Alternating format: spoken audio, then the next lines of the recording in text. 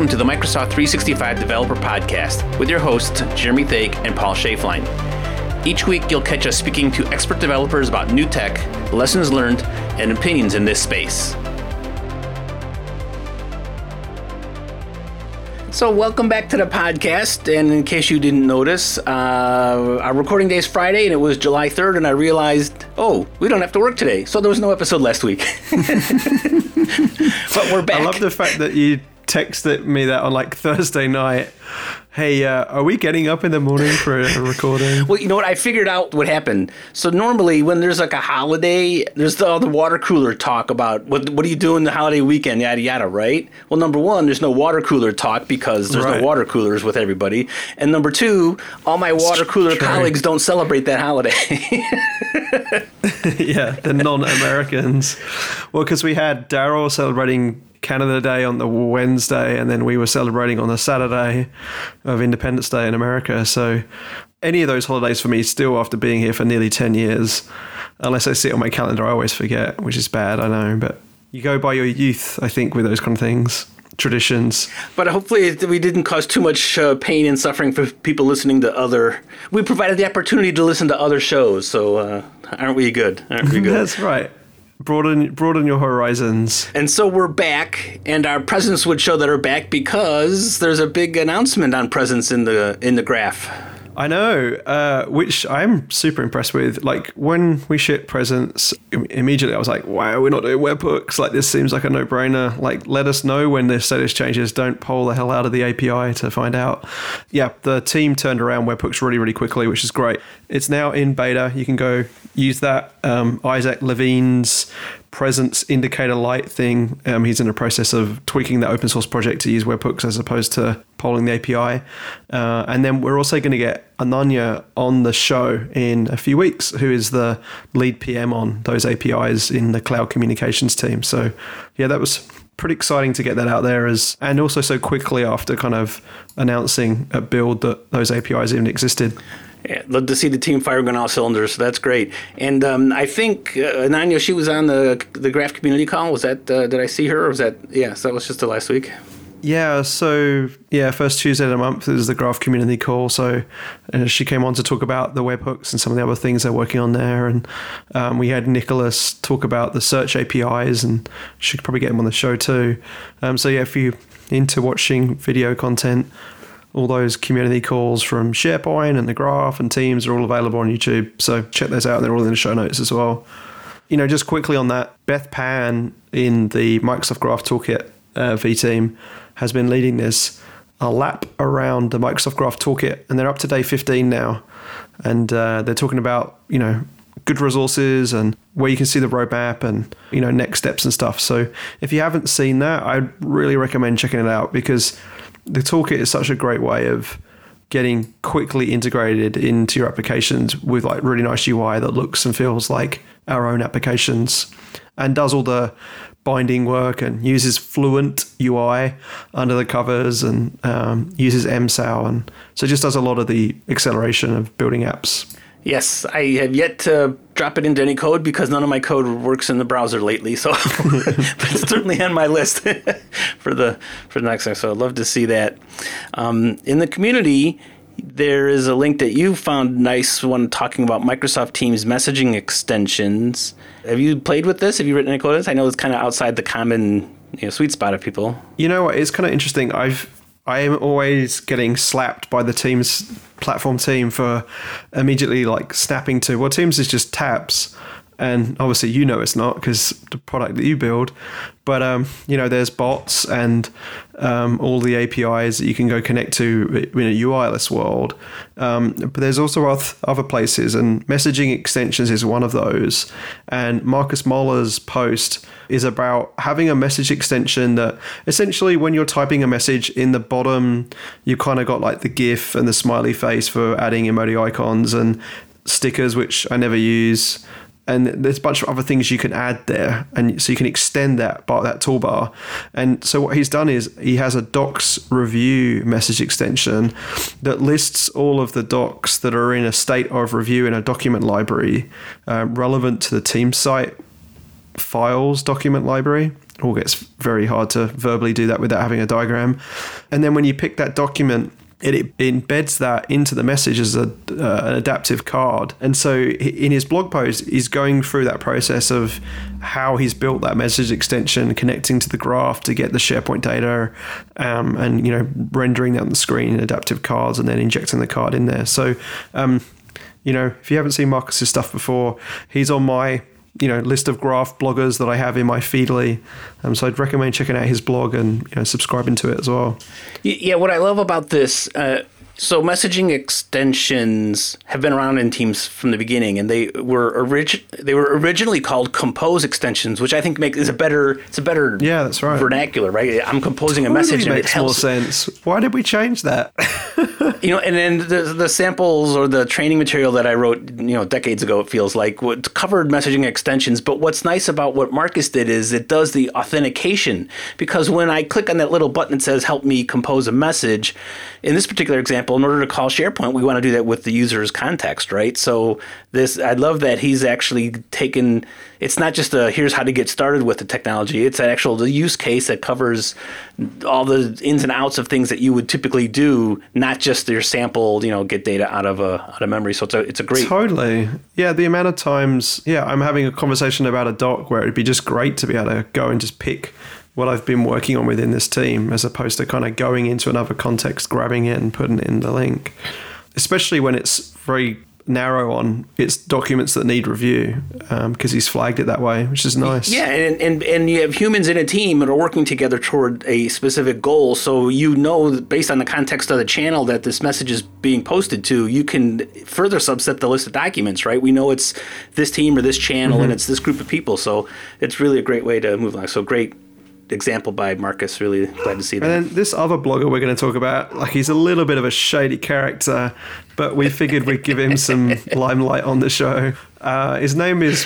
Every once in a while I do something worthwhile, you never know. His name is Paul Schiffline, or something like that, I don't know. But he wrote about this thing with SPFX and code spaces. What's all that about, Paul? So code spaces is our subject of our episode this week, but what the idea around code spaces is that I can use Visual Studio Code or Visual Studio and have it connect to a remote computer that is hosting the code that I'm writing, or, you know, so in this particular example, it's like a repo. So I can have a remote computer, which in this case is a container, but this remote system does a git pull, and it has this file stored on its computer, and I use Visual Studio Code on my local machine to connect to that and make my changes and do what I need to do. And then I can do obviously if I'm committing my changes to GitHub, why do I need to keep a copy locally, right? And so this use case that intrigued me is I wanted to submit a PR to a project in the PNP, but I don't have I don't want to download all the PNP repos to find it, whatever.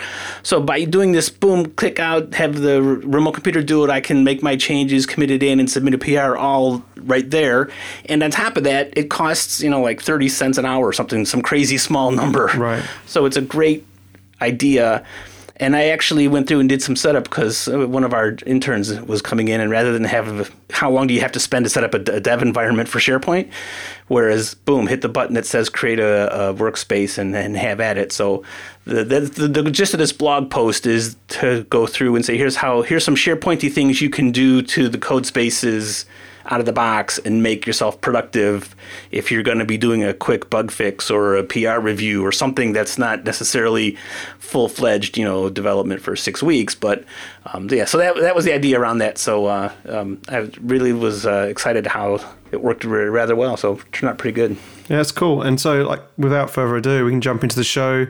Love speaking to Nick, and I think we do a great job of explaining everything that CodeSpaces is, you know, built for. And, you know, we've got a bunch of really good shows coming up in the future. And if you want more, please reach out to us on our Twitter handle, M365 Developer Podcast, and we can go from there. All right. Have a great week.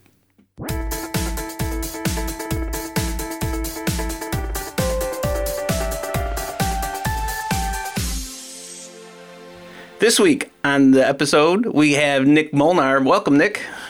Hey, guys. How's it going? Thanks for having me. Hey, Nick. Will you tell our listeners a little bit about yourself? Yeah, sure. My name is Nick Molnar, so we got that down. I'm a program manager at Microsoft. I work on the Codespaces team from home at my home office in Austin, Texas. And for those that are trying to Google you, you're Nick, but without the C. NIK. So like my handle on every service that's ever existed is NIKMD23. Twitter, GitHub, Gmail, LinkedIn. I don't know. Pick a service. If I'm on it, that's my handle. Okay, so 23 for a start. I'm always intrigued by people who throw numbers on usernames.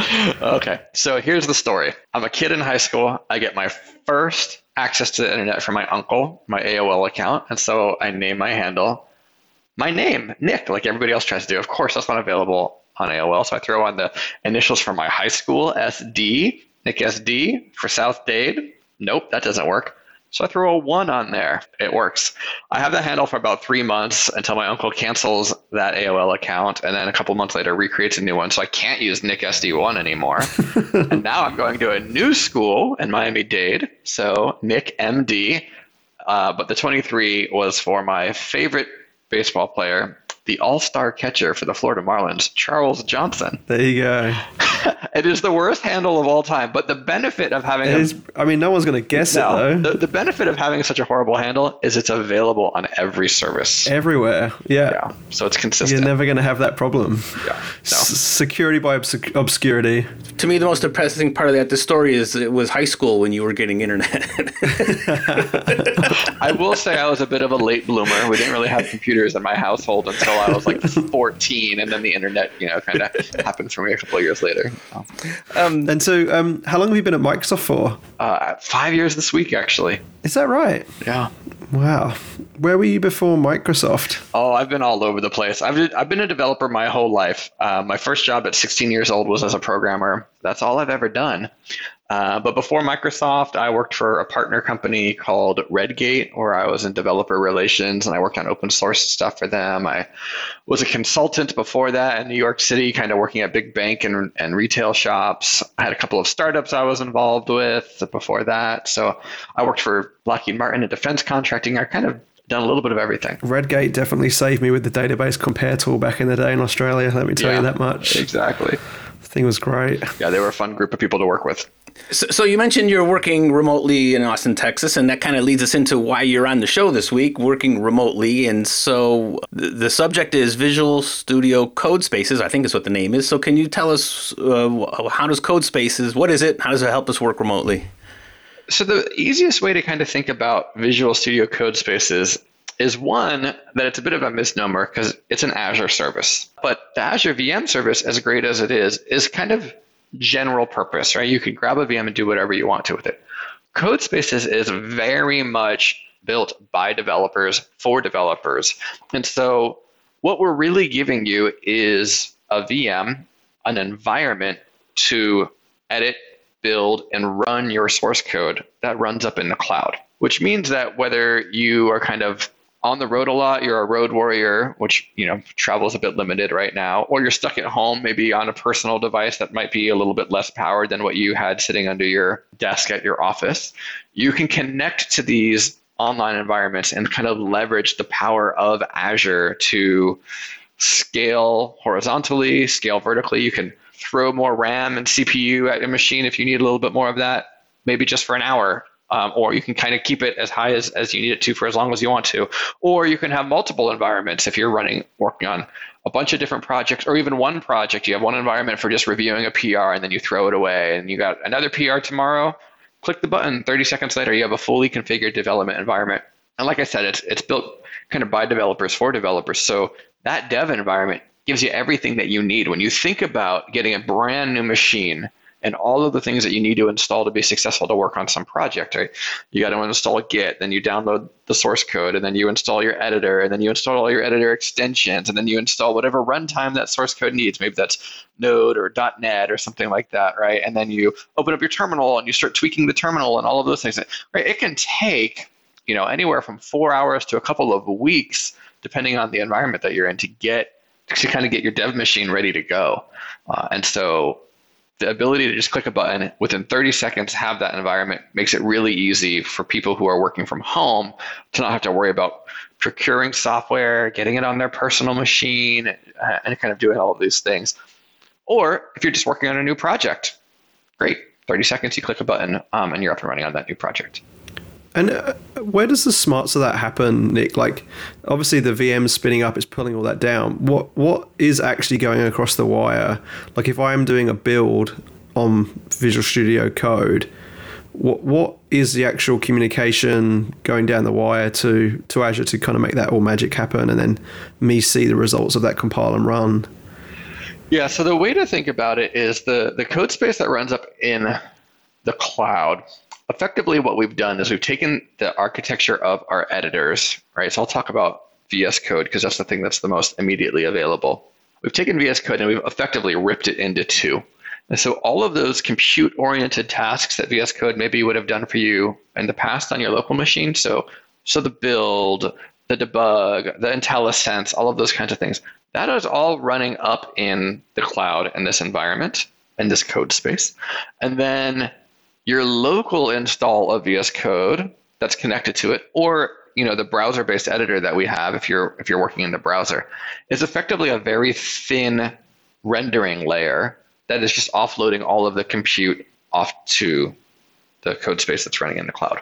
You can kind of think of this in some ways as maybe you've used like a remote desktop connection or VDI in the past to run a developer workload up in the cloud. In those scenarios, really what you're doing across those protocols is you're sending bitmap images across the wire, right, to see kind of how the screen is being changed, and it can be pretty bandwidth intensive.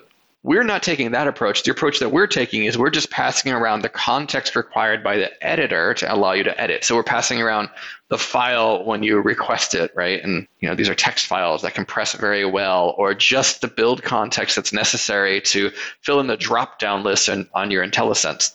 Really, kind of all of the compute is happening up in the cloud, to your question, Jeremy. We're sending down just a thin amount of context information to help the local renderer or the web-based renderer give you the experience that you kind of love and expect. That's kind of it. That's the way that it works. So with that in mind, does that mean that, like, hypothetically, if I was on an iPad in a browser, I could do this too? It does. Like, down that same scenario? Yep, exactly. Wow, okay. That's something that people are very excited about right right now, joke. is the ability to use their iPad. So, I mean, right now, just kind of in full transparency, an iPad is very much a touch-first device, and something like an iPad Pro is really kind of where our experience is right now, where you have some kind of a pointer and you have an actual keyboard, because VS Code was kind of built with keyboard and mice type input first and foremost. But you could imagine a future where we better support things like touch. And then you can really, just do a pull review in your lap on your sitting on my hammock on my deck kind of approach of life. Exactly. Yes.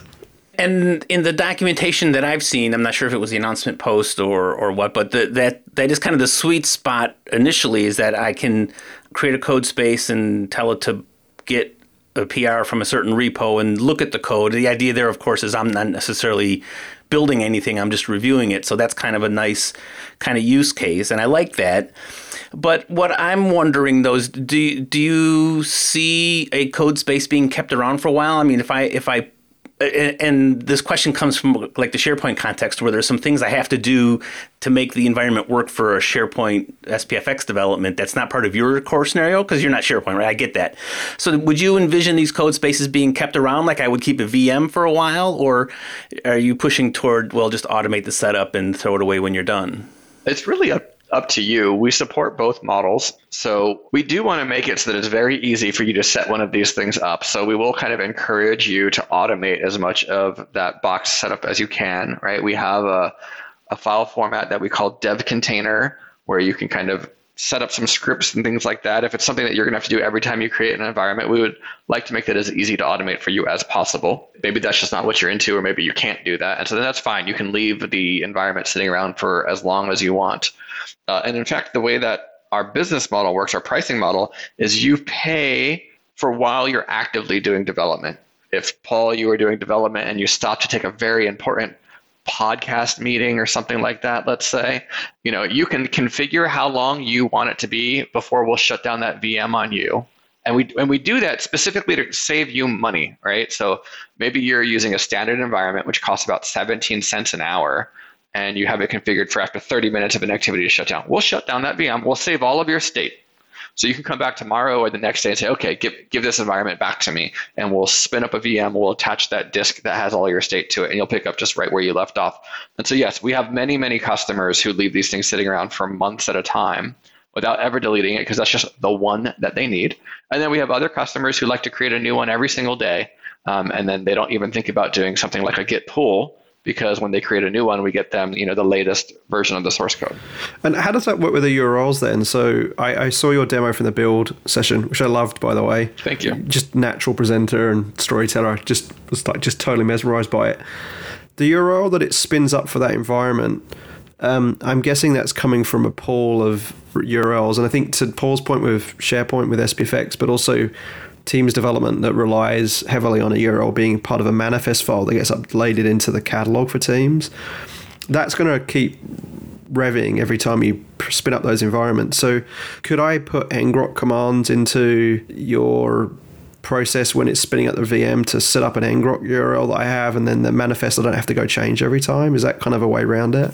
So the URL stays persistent for your environment. So Jeremy, if you create an environment today, it basically gets assigned an ID, and it's going to stay that ID indefinitely. Oh, okay. And so if you do kind of port forwarding, right? So you share whatever port you want Teams to access, that would be the same URL. So the good news is, theoretically, you don't really need to worry about this.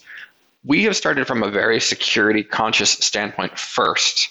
And what that means is anytime that you share a URL in your environment, only you have access to it. So you can share it from the remote to your local machine, but you, Jeremy, are the only person who has access to it, which means that Teams or any kind of other won't be able to access it today. This is something that we're thinking about and working on. All other good kind of workaround for today is exactly what you suggested. You have full control over your code space, and you can install any tooling that you want to, including ngrok. And so you can just kind of get around that by leveraging ngrok and let it connect. Yeah, okay.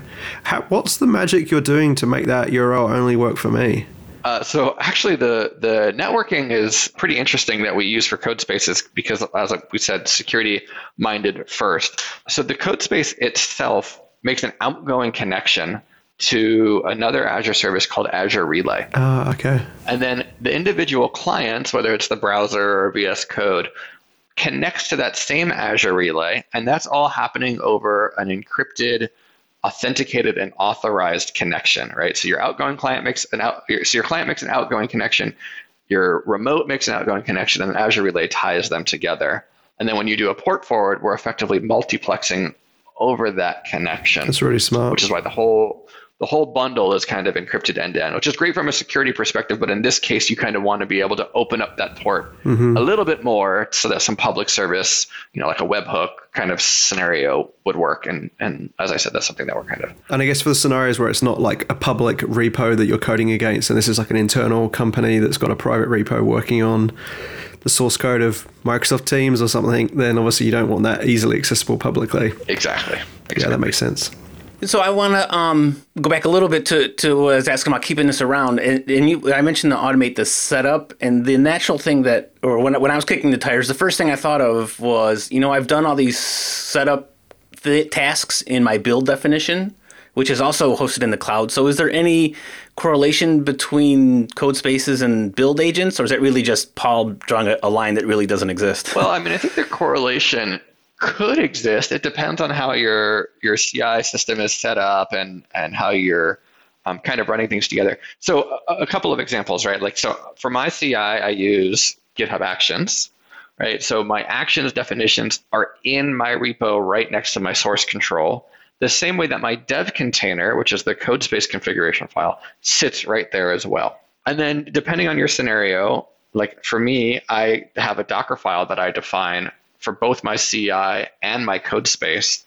And so using a feature of Docker called targets, I actually have one Docker file. I have my kind of most permissive in terms of it has the most amount of tooling installed on it at the top layer, the top target. And that's what I do development against and Codespaces targets that. But then my CI/CD basically just sheds off some of that stuff in my CI version. And so it's all one Docker file for both CI and Codespaces.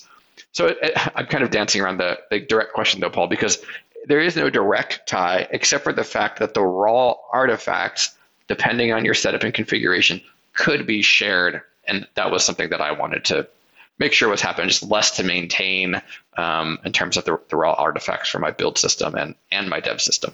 So then this is probably a feature request, and we'll get to any user voice site you have later. But if I have my build defined in YAML with doing a bunch of tasks and targets, why do I need this dev container thing? Can we get some future merged between how I describe my Codespace environment versus defining my CI/CD environment?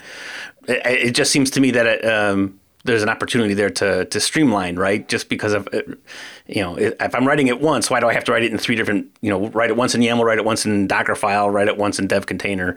It seems an opportunity there. Or Paulo's totally confused. So one of those two scenarios, right? Well, I don't know if one is exclusive of the other, to be fair, but no, I think it's good feedback. I think it depends on some of the scenarios, right? There are some things that are done in a dev container that would not be natural to do in a Docker file, like saying which port you want the service to automatically forward, or setting a VS Code setting, or saying that you want it to download and install this extension, right? That's not like a natural language built into Dockerfile for doing that, or in the YAML. But yeah, I agree with the feedback in general that we would like to reduce the surface area of configuration across all of these things. And I think that's something that you'll kind of see us think about and march towards as we go. Actually, I guess we've been talking about this, and we haven't kind of quite taken a step back to say. So we announced Codespaces in November. Actually, in November, we announced something called Visual Studio Online. And at the end of April, we renamed that to Codespaces. Just because we're Microsoft and we have to do that. Like there's no way we can release something with the same name. No. Yeah. The naming is fun, and it takes up a good amount of my life. But that is what it is. So, but what we announced in November, besides the wrong name, was that we were in public preview, and we continue to be in public preview, and we're working through all this kind of great feedback as we move towards GA. And then at Build this year, so just a few weeks ago, actually in the Build timeframe, also at GitHub Satellite, we announced 2 private previews that kind of go along naturally with that public preview. One is support for the Visual Studio IDE, not just VS Code, connecting to these Codespaces. And then the other one is a really nice native GitHub integration. So if you're a GitHub user, you're just a click away from using Codespaces, and it's all very streamlined. So if you're in that private preview, you can nominate a repo to be part of it in the button or shop, and you just click it and go. You just nominate yourself. And so if you have access to the repo, then you're able to see that button. It's not a per repo basis, it's a per user basis. And so as long as that file that you're talking about is in the repo, the button will show? The button will show no matter what. So the file, that this dev container is not required. The dev container is configuration that you can put if you have some more specific configuration that you need to put in place that we don't automatically pick up otherwise. Okay. But the idea is you should be able to walk up to any repo and ask Codespace to, hey, give me a Codespace for some random repo that you don't own, where the user didn't put any configuration in there. Yeah. And we do everything that we can to give you a good experience and figure it out. And in the world of VM, the Windows versus Linux, what are these things? I'm assuming Linux is going to give you broader support with GitHub repos, or can you pick? You'll be able to pick. So I mentioned that private preview that we have right now that gives you Visual Studio support. Kind of bundled in with that private preview is the ability to pick a Windows-based Codespace. So I know this is kind of confusing. We have a lot of things going on. There must be an awesome matrix diagram somewhere. The docs kind of walk you through all of this, right? But the thing that is in public preview today that any random user can go and get access to is going to be Linux-based environments. Yeah. And then if you sign up for the private preview and get onboarded to that, there's a wait list, but if you got into that, then you would be able to also create Windows-based environments. That's cool. And is there a scenario where you could build a UWP app in this way? Like, it seems very web-based from the way you're describing it right now. It is very much kind of cloud native, or not doing any kind of graphical rendering based. So if you're building a web API a web app, a terminal app, a library. All of those things work very well today. We have done some work. Actually, you all will like this. We've worked with the Microsoft Teams team to leverage their infrastructure. So the same infrastructure in the call that we're having right now to enable screen sharing, to enable you to automatically screen share from a remote. So the experience would be I press F5 on my UWP app to launch it and to start debugging. And on the remote side, we would see that new process spin up. We would automatically share just that screen, not the whole desktop, just the screen of that app or any kind of other windows that it spawns with you locally in an interactive way. And it actually works quite well. I actually attempted to demo it at Ignite. So if you go and look at my Ignite video, you'll see me try to demo it, and it crashed on stage, of course. Of course it did. So, we're working through cleaning up that scenario a little bit and making it work a bit better. But that will be the future for something like UWP, is we'll have built-in kind of screen sharing. That's really cool. So I have a couple questions about that dev container you mentioned. So I know I read in the docs that I can add the dev container to the repo, and then those settings get applied when I start. But what if it's not my repo? Can I set up a dev container with all my preferences and have it apply those on any repo I clone or launch, or whatever the term is? So let me give you kind of the short answer and the long answer. Short answer is no. Not today, but this is feedback that we've heard a bunch, right? Where they want people want to kind of point to some other dev container because the repo doesn't have it, kind of like a contrib model or something like that. Maybe like definitely typed if you're familiar with the TypeScript ecosystem. If you don't have the typings, there's another place you can go find typings and apply this.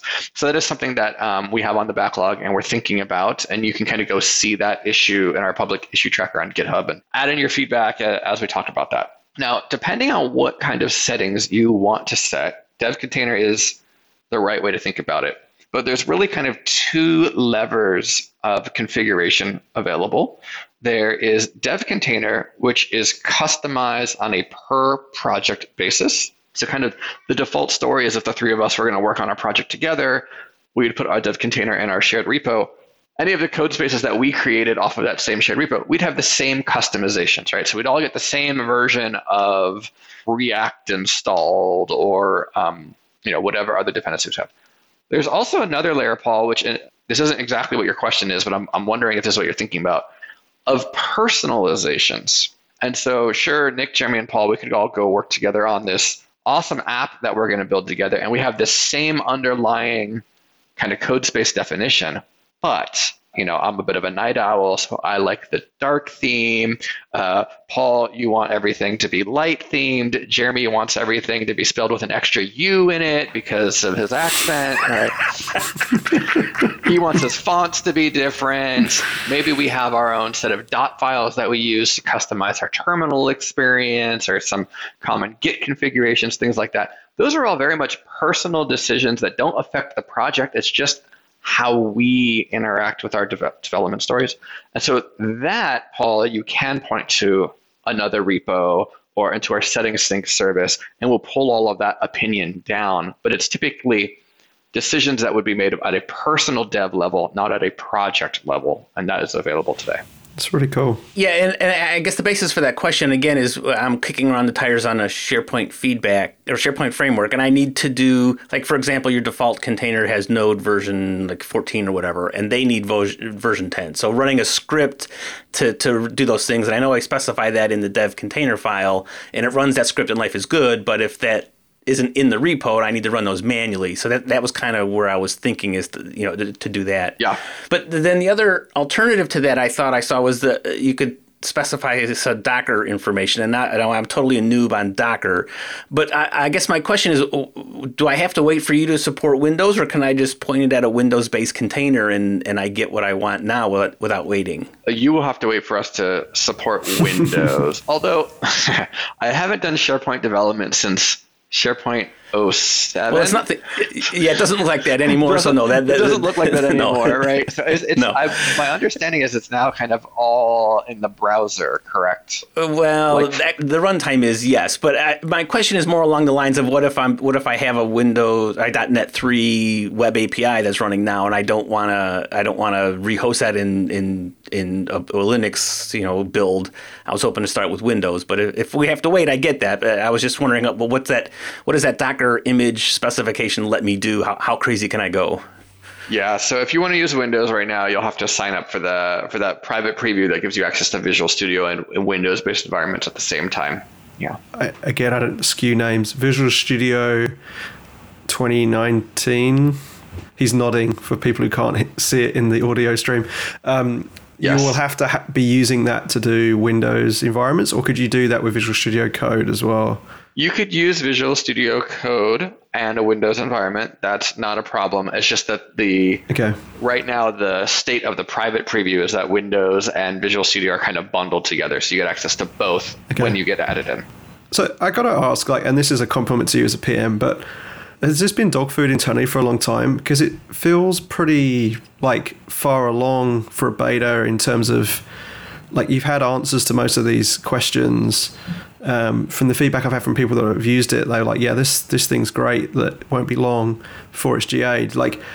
How long has this been in the minds of smart people internally that have kind of glued together all these Azure services to make this a reality? Yeah, I mean, the truth is I'm just really good at BSing. So no, that's a joke. No, the actual truth is, the truth of the matter is the service has been being built for, this specific incarnation of the service has been being built for a little over a year now. The truth of the matter is it has some heritage and pedigree and two other well-conceived and battle-tested services, which is LiveShare, Visual Studio LiveShare, which if you're unfamiliar with LiveShare, it is our collaboration technology that will allow me and one or more other people to collaborate in real time on a code base, right? So if you think about when you're using Word Online, right, we can all be editing the same document. I can see Jeremy's cursor and Paul's cursor, and we can see each other typing. It's that kind of exact same concept applied to developers. So we can see each other typing and editing, and we can share the debugger, so we can all be setting breakpoints and inspecting things in the debug mode. We can share the local host, so we can all be looking at the same web app. We can share terminals, right? So all of that kind of collaboration stuff has been in place for maybe 2 years in addition to this 1 year. And then, of course, we're building on top of Visual Studio Code and Visual Studio, which have been around for years and years and years. And in particular, Visual Studio Code was built and architected on top of something called Electron, which allows you to run web apps on the desktop. So when you're running VS Code, you're actually running a version of Chromium, and all of VS Code is built in HTML, CSS, and JavaScript. And so transitioning that to the web, I'm not going to say it was easy, right? But a lot of the underlying technology was in place for the team to kind of go and make that happen. So we've been, kind of long story short, we've been very lucky to be able to partner with people like the VS Code team, like the LiveShare team. Of course, we're building on top of these other great Azure services, Azure Storage and Azure Compute, and even, our newest partner being GitHub. That was a great thing for us to kind of go and partner with. Absolutely. So I think the quality that you're seeing is, in many ways, because of the work of others and the ability to partner. You've thrown the pricing out a little bit, but is it really that simple? I mean, the way that the pricing works is, you pay while you're active. And so you have a couple of levers as the user to get to pick from in terms of pricing. You can, and effectively, the more resources you're consuming in the cloud, the more it costs, right? So we have basic, standard, and premium instances, and those basically apply to how much compute you get. So at a basic, you get 2 cores and 4 gigs of RAM. And then it kind of doubles as you go. So standard is 4 core, 8 gigs of RAM. Premium is 8 core, 16 gigs of RAM. And then when you're not connected, you pay a nominal fee for the storage for the lifetime of keeping around the environment. So Paul was asking, how long can I keep these environments around? As long as you want to, you're going to be paying that kind of nominal fee to keep it around, or you can delete it, and then you're going to be paying nothing. But it is kind of that simple, yeah. So right now, I can only create 3 code spaces, is that a preview limitation, or is that the plan going forward? Or maybe my question doesn't make sense once you GA. So that's a quota thing. It's completely a bit of an arbitrary limitation, and all Azure services have some kind of quota caps, and that's to kind of help prevent fraud and abuse, right? People will take a stolen credit card and go spin up thousands of VMs to get Bitcoin mine until they get caught, right? So there are quotas in place. So Paul, you can reach out to me and I'll be happy to increase your quota because we trust you. We think you're a good guy. I don't know where you got that assumption from, Nick, but well, what I was really going to do is I was going to turn down his quota once I got that subscription ID. Okay, well, so that makes more sense then, right? And that kind of feeds into whether if I can spin up the code space and do what I need and throw it away, I don't need to bump my quota, right? But depending on how much setup I can automate or have to do manually, it makes sense. Yeah, exactly. And like I said, we're happy to do that. There's just there's some checks that go on in the background when you request a quota upgrade in Azure. So that process right now is manual because we're in preview. At GA timeframe, it would be automated. And so there's already a place in the Azure portal where you go and say, hey, I need to increase my subscription limits. And then, most services kind of have an automated process for that. And we will as well. That's really cool. Yeah. I will call out one other thing because you're asking about kind of quotas and pricing.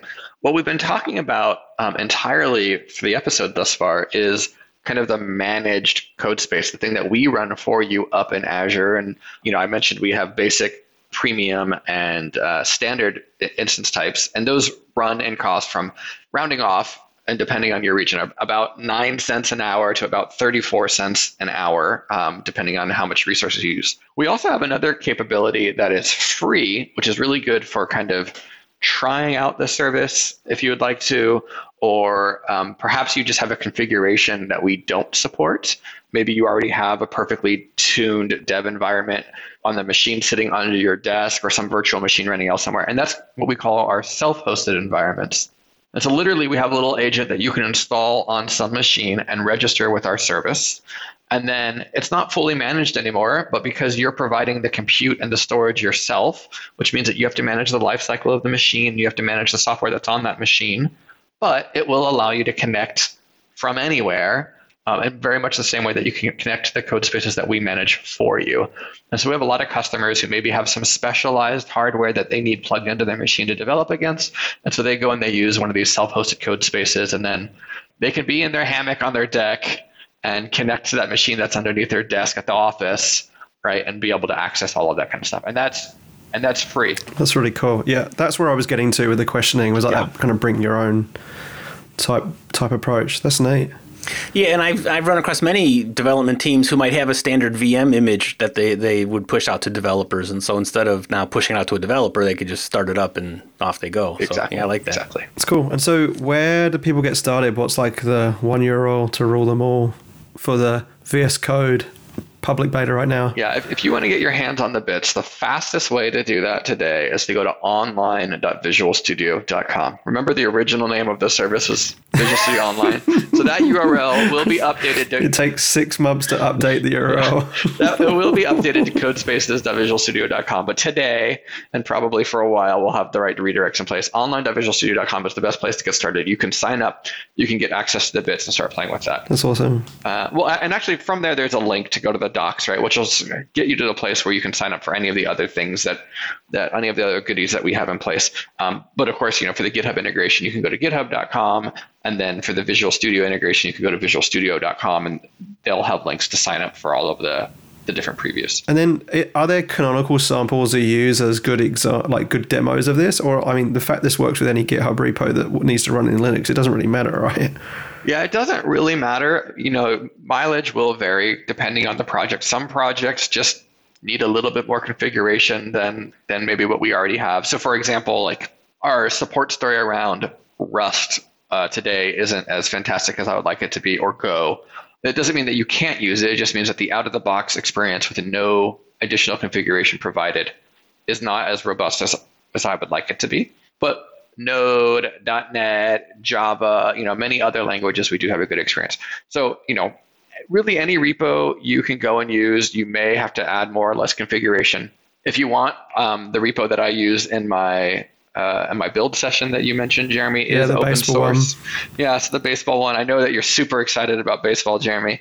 I have a lot of hockey pucks and signed shirts behind me, but nothing to do with baseball. Sorry, buddy. Well, so it's at that ugly handle we talked about, right? NickMD23. Yeah. So github.com, NickMD23/ballpark tracker. And it sounds like Jeremy just volunteered to fork it and make. I'm going to do the PR for NHL arenas. Arena tracker. Yeah. So, but yeah, that's a great place to start. And then I assume if there's some show notes or something like that, we can put all of those links in the show notes. Yeah, definitely. We can do that for sure. This is the time to do that fork, Jeremy. There's only going to be 2 arenas, next month. So It's really easy. It's really I'm easy really right glad that I put a down payment on seats for the Seattle Arena the year that the NHL gets cancelled. Oh, well, lots of other bigger concerns at play, but it's just the irony of how different the world is right now, right? Yeah, it's tough. Cool. Well, and I would definitely recommend watching that build video for the humor, even if you aren't a baseball fan. It gave me a great tour of all the features as well, like we've talked about here, but sometimes just visually seeing it's really good too. I have not yet watched it, but I've kicked the tires on the service, so I'll go back and when I'm in my hammock, maybe I'll just watch something instead of actually trying to work. So it sounds great.